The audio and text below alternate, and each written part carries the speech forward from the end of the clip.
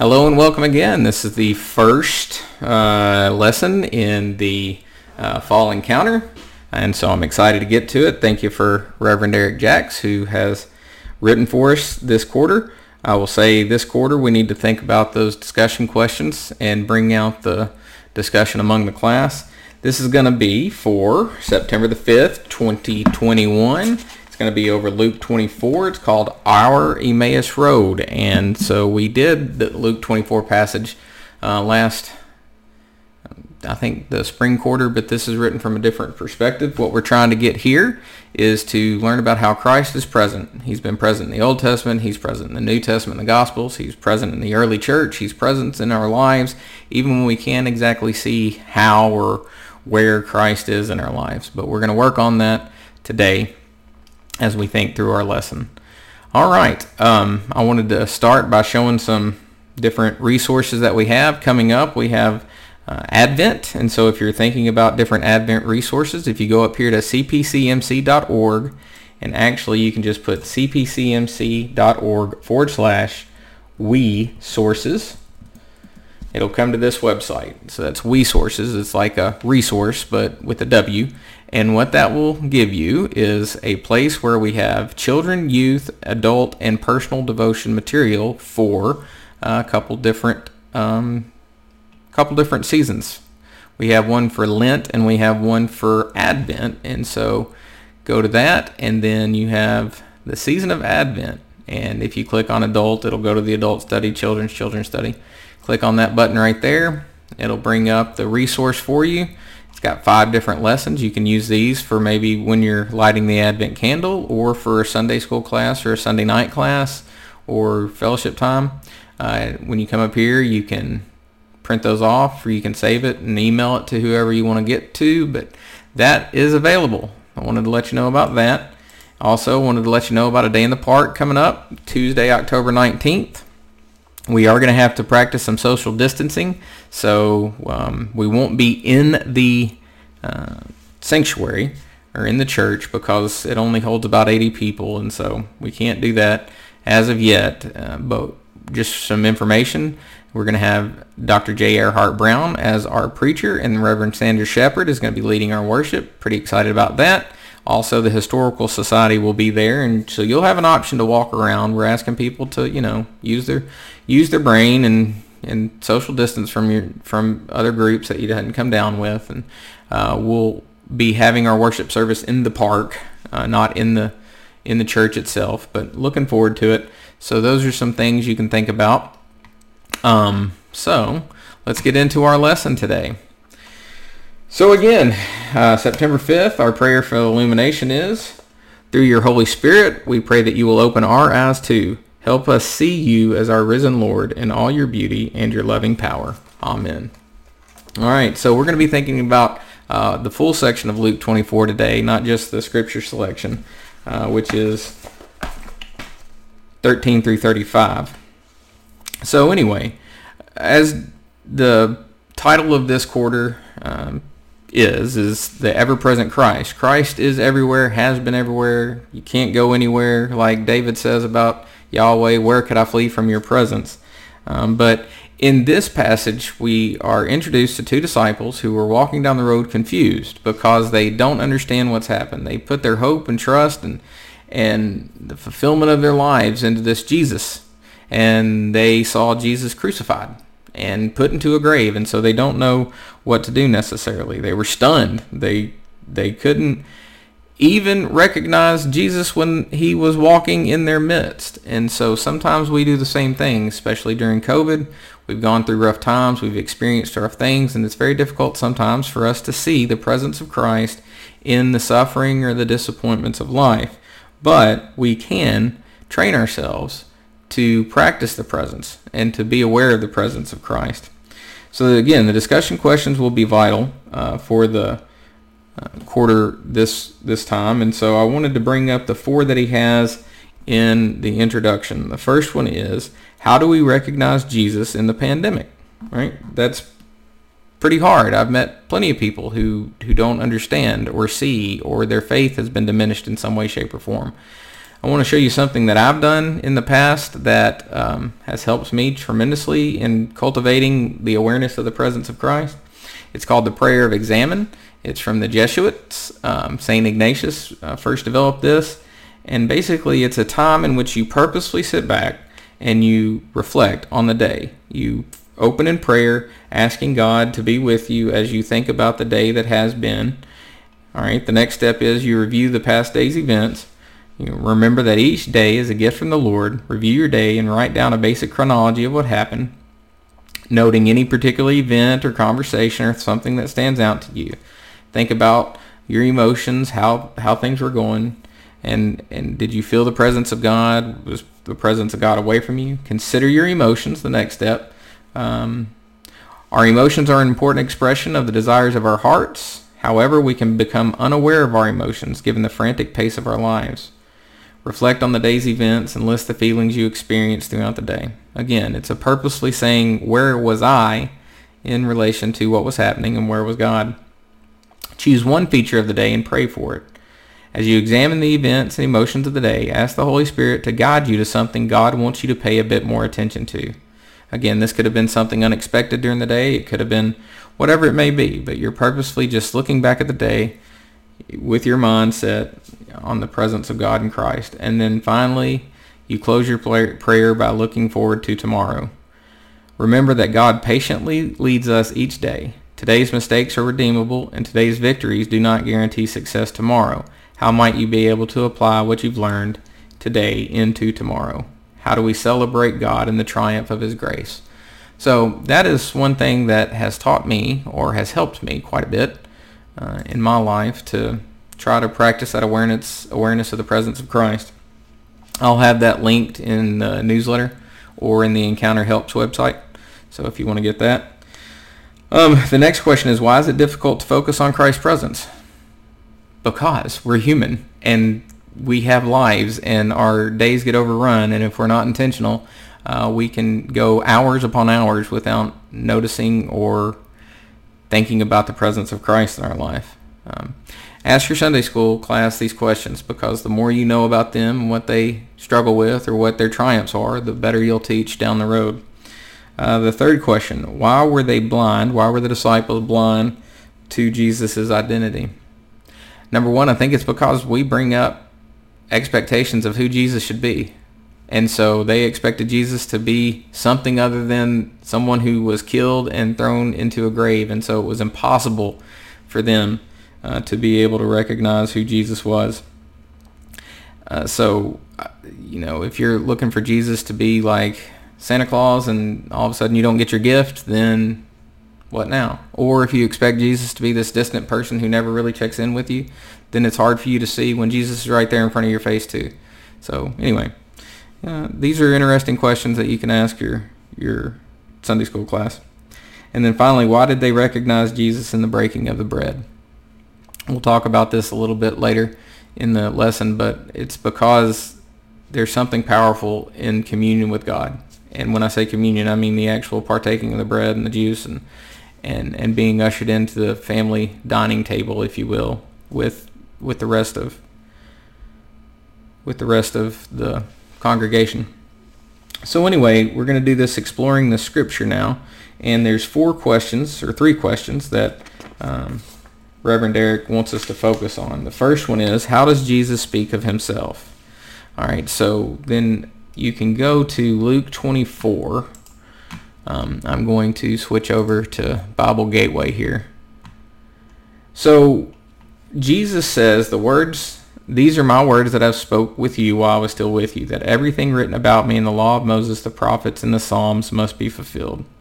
So Jesus understands that his life was the fulfillment of the redemptive plan of God. The law, the prophets, the Psalms, everything testified to who Jesus was. And so my caution, or what you could ask your Sunday school class, is how do we define Jesus today? Oftentimes we take our 21st century understanding of Jesus and everything that's gone before, and we place on Jesus our standards, our values, our thoughts, our ethics, instead of the other way around. It starts from creation, Moses, the prophets, the Psalms. That defines who Jesus is. And Jesus affirms that in this passage of Scripture. You know me by what was written before. Don't impose what you think on me, but have your mind and heart formed by Moses, the prophets, Psalms, and then define who I am. That's who Jesus understands himself to be. So we have to be careful how we define Jesus. The next question that Reverend Derek Jacks talks about is, how does he see his ministry and work? Again, let me switch over here. In verse 46, it says, thus it is written that the Messiah is to suffer and to rise from the dead on the third day. I think that's pretty important because as we get things messed up, we see suffering as a bad thing, but Jesus understood himself as the suffering servant, the one who would die, right? So we'll talk a little bit later about this, but Jesus understood himself as bearing some suffering for God's people. However you want to define that, however you want to talk about it, but there was a sense in which Christ knew he was a suffering servant. And so then that leads us to that second part of that question. How did Jesus see his work? And so I'm going to flip over here and go to Luke chapter 4. This is where Jesus preaches in the synagogue, and he says this. When he came to Nazareth, he opened up the scroll of the prophet Isaiah, and he found the place where it was written, the Spirit of the Lord is upon me, because he has anointed me to bring good news to the poor. He has sent me to proclaim release to the captives and recovery of sight to the blind, to let the oppressed go free, to proclaim the year of the Lord's favor. All right, so I think this is very important because we can't define our ministry outside of what Christ said is his ministry. Christ calls us his body, right? So that means that we are conforming to what Christ says is important. His work, his ministry is what we continue on. So the focus of his mission is what we just read in Luke chapter 4. Sight to the blind, release of the captives, proclaim the year of the Lord's favor. That's what our ministry as the church has to be. It's what our ministry as Christians is supposed to be. We hear a lot about the systems of the world and how they're evil and all that. That's what it says in Scripture. The systems of the world are evil. How do you redeem those? Ultimately, God redeems those by recreating the world when Christ comes back and consummates things. But what we do is call people to repentance, right? Which leads us to the next question that Reverend Derek brings up. What was the focus of Christ's mission? And in Luke chapter 4 or Luke chapter 24, he says this, repentance and forgiveness of sins is to be proclaimed in his name to all nations, beginning with Jerusalem. You are witnesses of these things. All right, so our ministry then, the focus of Christ's mission, was to call people to repentance. The church calls people to repentance. If we don't like the systems of the world, the only way that we have is to preach the gospel, to call people to repentance, and when they're transformed, they go back into the world and transform the systems of the world. But it starts with the preaching of the gospel to a soul, an individual, and that individual then exercises their transformed reality in this world, right? So we preach and offer forgiveness in the name of Jesus Christ. So then that leads to the discussion question. How does your church reflect the ministry and priorities of Christ? Like, if you look at Luke chapter 4, is your church doing the work of Christ? Is the body of Christ, the church, performing what Christ would have us perform? And you can see how it looks when you go to Acts chapter 1. So Luke 24, Christ ascends. The Holy Spirit comes upon us, and in the power of the Holy Spirit, we continue the work of Christ, and we see it in the witnessing and the preaching and the healing of the people when the church goes forth from Jerusalem into all the world. All right, so that leads us to the digging deeper section. Again, it starts with these disciples. They have this unfulfilled hope, this external situation where they don't understand what's going on. Everything seemed dark, but they were looking through physical eyes. They saw the defeat of Christ, that he was crucified, dead, and buried. and they didn't understand that he was going to be risen. So using Scripture, Jesus then redefines reality. And that's what we have in Scripture. You have a world that says this is the way things are, but then Scripture says there's a world behind that world, and this is reality. And we learn to think and minister through this true reality that we find in the prophets and then the Psalms and Moses. This defines reality. We look through eyes of faith. And I think this is why it's hard for people to accept the gospel. It's hard to see past the things we can see, taste, or touch. But God calls us to a new reality in Christ by faith. It's very difficult. If you have a teenager, you know what I'm talking about. You can talk, but they have a different version of reality than you do. And until something happens, they can't understand you, and you've lost the ability to understand them a little bit. But that's kind of how it is. There's this pitting of what we can see, taste, or touch. The Christ is in the grave, and the disciples can't understand it. But by faith, Christ is risen and stands in their presence. But they can't yet grasp it because it's a reality too far beyond. And if you don't approach it by faith, you'll never get it. In our world, suffering doesn't equal glory, right? We do everything we can to alleviate suffering. We say suffering's bad and it can't be accepted, and so we use a lot of our energy in trying to stop the suffering. But in the words of Christ, Christ said he must suffer, die, and be risen again in 3 days. Again, he is that suffering servant motif, and instead of trying to stop the suffering in the Garden of Eden, or in the Garden of Gethsemane, he said, let this cup pass before me, but nevertheless, not my will, but your will be done. The humiliation of Christ on the cross was turned into a crown of victory. And in so doing, Christ warns us that we will be persecuted. Things will be bad. And we will suffer. If we suffer for the sake of Christ, our humiliation and our suffering will be turned into a crown of righteousness and a crown of glory. And that leads us then to the next one of the moments in this text would be, why is it that in the breaking of the bread that they were able to understand? And I think that's because it's a perfect children's illustration. You have this whole piece of bread, and then you break it. Like the perfection is broken, in a sense, and then it's shared to the disciples, and then the disciples recognize Christ.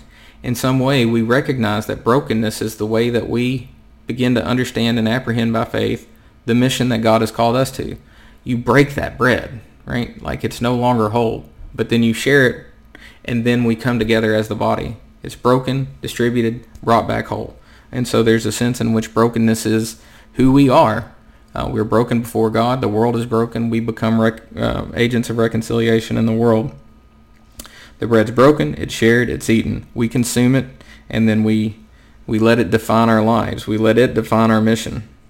And so the discussion question is, how do we navigate frustrations and disappointments in this life relative to the good news?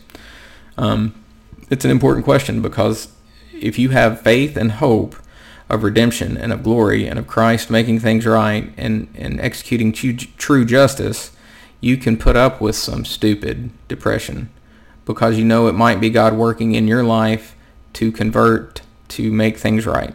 Like you are a servant. You are the servant. You are broken bread that Christ blesses and gives to the world. All right, so that brings us to the learning from the scripture section. What I get from this is that the gospel isn't for knowledge's sake alone, but it must be transformative.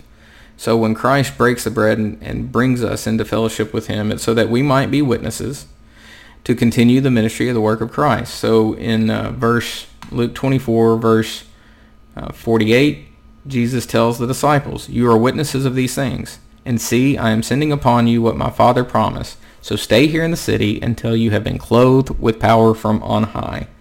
Again, look at what happens in the book of Acts. After Christ ascends, the Holy Spirit descends. You have preaching, you have healing, you have fellowship, you have worship. Everything that Christ began on this earth was continued in the early church. And so we continue that on. As the church, it is our primary responsibility to carry out the work of Christ as the body of Christ. Think about what it means then to be Christian or to be the church in the world today. I think one of the highest callings that we have is both the preaching of forgiveness, that the world has beat somebody up, you can find forgiveness in the church in Jesus Christ. And then the second thing is also we are bringers of peace to the world. We are a place where peace can be created, not because we simply accept everyone the way they are or how they act or whatnot, but because Jesus Christ has become our peace. We can build peace on the cornerstone of Jesus Christ. We show it in our actions, in our words, and how we treat people. But Jesus Christ sets the parameters for peace, and people are offered the opportunity to come into the peace of the church or the peace that they find in Jesus Christ. So then the discussion question is, when was a time you were surprised to see Jesus at work in your life? Mine was one day. There had been about a 3-week span to where there was just administration in the church, and there was just these menial tasks that the preacher had to do. It was mop buckets and HVAC systems and getting ready for all kinds of things. I just remember just day after day, it was just in the office, just doing things that I didn't consider pastoral.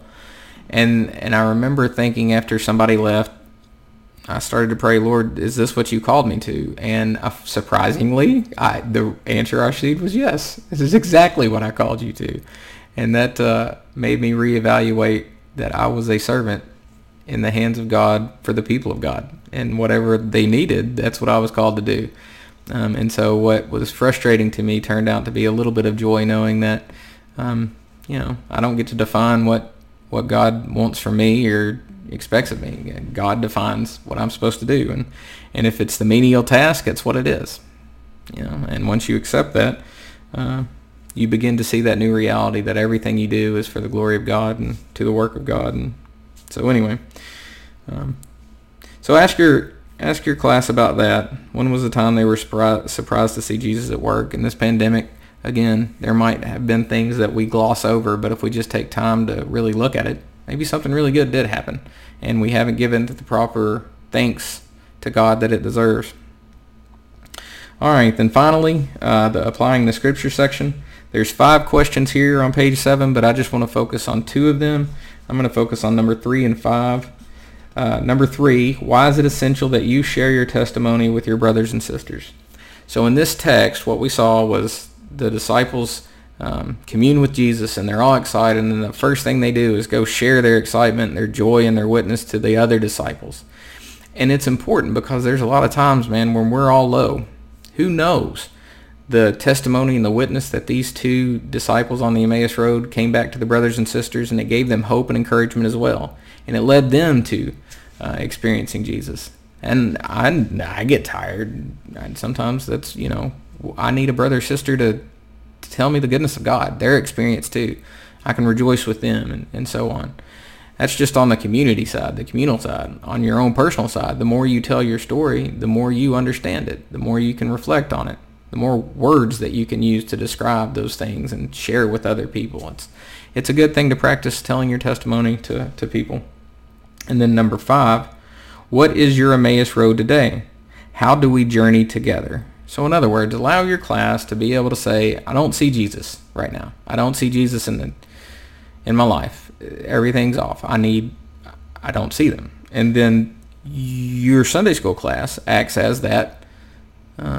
You tell them your testimony when you have seen Jesus. Think together about where Jesus is present. Be intentional. Maybe you practice that prayer of examine, to help train our minds and our hearts to see where Jesus is working. All right, now what I want to share is about a 5-6 minute clip of Reverend Derek talking about his experience with this lesson. So here we go. So let me move back in because I'll just go to lesson 1, and it's our Emmaus Road, and kind of leads into these. On page 6, you have 3 questions, and it's the questions to focus upon in our reading are: how does Jesus speak of himself? How does he see his ministry and work? What was the focus of that mission? And I think that's helpful for us as a church because we are supposed to be the body of Christ, which means we do the work and ministry of Christ. And so we do need to make sure we're lined up, because if your body's not working with your mind, it doesn't work real well, right? So I'll let you talk about those questions if you. Well, again, I think it goes back to, you know, Jesus is very clear about who he is.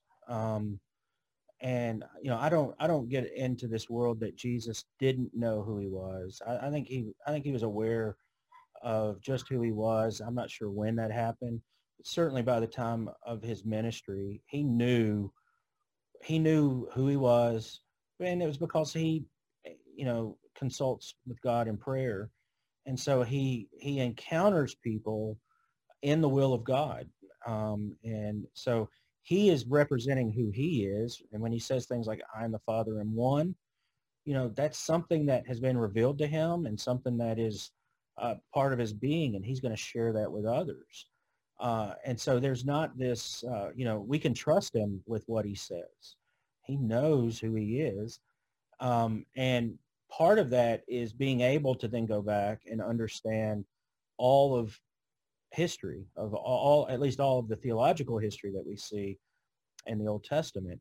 And when Jesus begins talking to those two folks on the Emmaus Road, you know, uh, he is sharing with them from the Old Testament and the history and the prophets and the Psalms, and he's telling them, "This is who I am." And so we can trust who he is by reading the Old Testament and reading those things. And so that's important for us. And so if he knows who he is, and then he's encountering us, he knows who we are.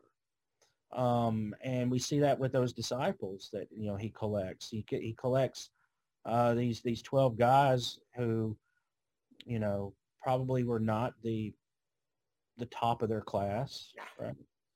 Um, but yet that doesn't seem to bother him, and he knows who they are. I mean, for God's sake, he pulls Judas in, and we have to think he knew who Judas was and knew what was going to happen with Judas, but nevertheless, he still brings them in and fellowships with them. So he knows who they are. And so that's one of those things that helps me to say, well, if Jesus knows who I am and he's not going to be ashamed of me, then, you know, perhaps I need to have a better view of who I am and my own self. Because, we look at our world today and see so many people, and I battle it, but with things with anxiety and depression and things of that nature, thoughts that we're not good enough, thoughts that we are nothing but disappointments. Jesus doesn't, he's not disappointed in that. I mean, he calls us and he motivates us. So for us to know who we are in him as beloved is so very important. And then what does that mean for us? If we know who Jesus is and we know who we are, then what do we do? And so that's where the idea that witnessing comes in. What are we supposed to do? We bear witness. And bearing witness is not as difficult as we make it to be. Uh, Bearing witness is how we breathe. It's, you go shopping and not be a jerk to people. That's part of being a witness. Going somewhere and going to a doctor's office and sitting in a waiting room and chatting with somebody that's there, and maybe they've just got the worst news of their life. Maybe they're waiting for a follow-up to an appointment where they've been told that there's no hope for them. We as a witness are sitting in that room to stand in the gap and to share. And Jesus calls us to those things. And those are just a couple of things that we do. I mean, it's everywhere. I could walk outside in a little while and talk to my neighbor, and there's witnessing in that, just how I'm asking my neighbor how things are going. And, so I think it's us understanding that Christ knows who he is. He knows who we are, but yet he still called us to serve him. And that should give us great confidence to be able to make that, to step out and to do those. That was a theme a few years ago at GA, was step out, Step out. right? Yeah. And that's such an important thing. Step out and go and live freely. Don't worry about what you think of yourself. Christ has already called you beloved, called you a brother or a sister, and so yeah. And then also in that lesson, you kind of anchor it down into not only those questions, but then ultimately, I think at the applying the scripture section or toward the end, the other part that what we're going to learn is that we know with certainty who Christ is, right? Like, so like Jesus explained from the Moses and all the prophets and so on, who exactly he was. And it does make life easier when you witness to something that you know. And so this is part of, so I like the fact that we bring that up. We have our commissioning. God knows us in Christ, and we know God in Christ. And then therefore we can witness in the world. So, all right. So may the Lord bless you and keep you. May the Lord make his face shine upon you and be gracious unto you. May the Lord turn his face toward you and give you peace. May he give you power in your words and your teaching and preaching this week. And we'll meet again next week. Thank you for your patience. I've had technical difficulties today, so I'm a little late, but bless you.